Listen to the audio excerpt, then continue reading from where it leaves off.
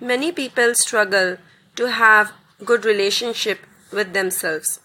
So how can we have a better relationship with ourselves? Here are 6 simple steps to live by.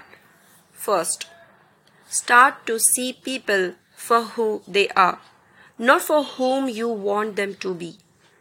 You can't actually change anyone but yourself. Let go of the control. Accept people for who they are. 2. Stop believing the emotions are going to be permanent. They are not.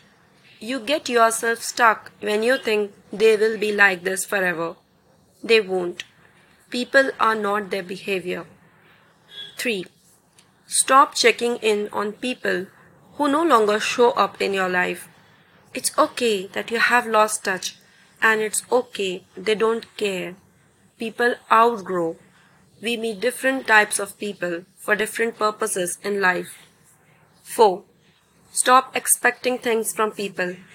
When you expect too much and don't get what you want, it causes disappointment. Let go of the expectations. Be selfless. Do and forget. 5. Avoiding people to protect your mental health is not a sign of weakness. It's wisdom. You're wise for setting up boundaries. So if you think you need to, then slowly and steadily you can set boundaries and respect yourself. 6. You are the only one in charge of your happiness. Stop giving your power away.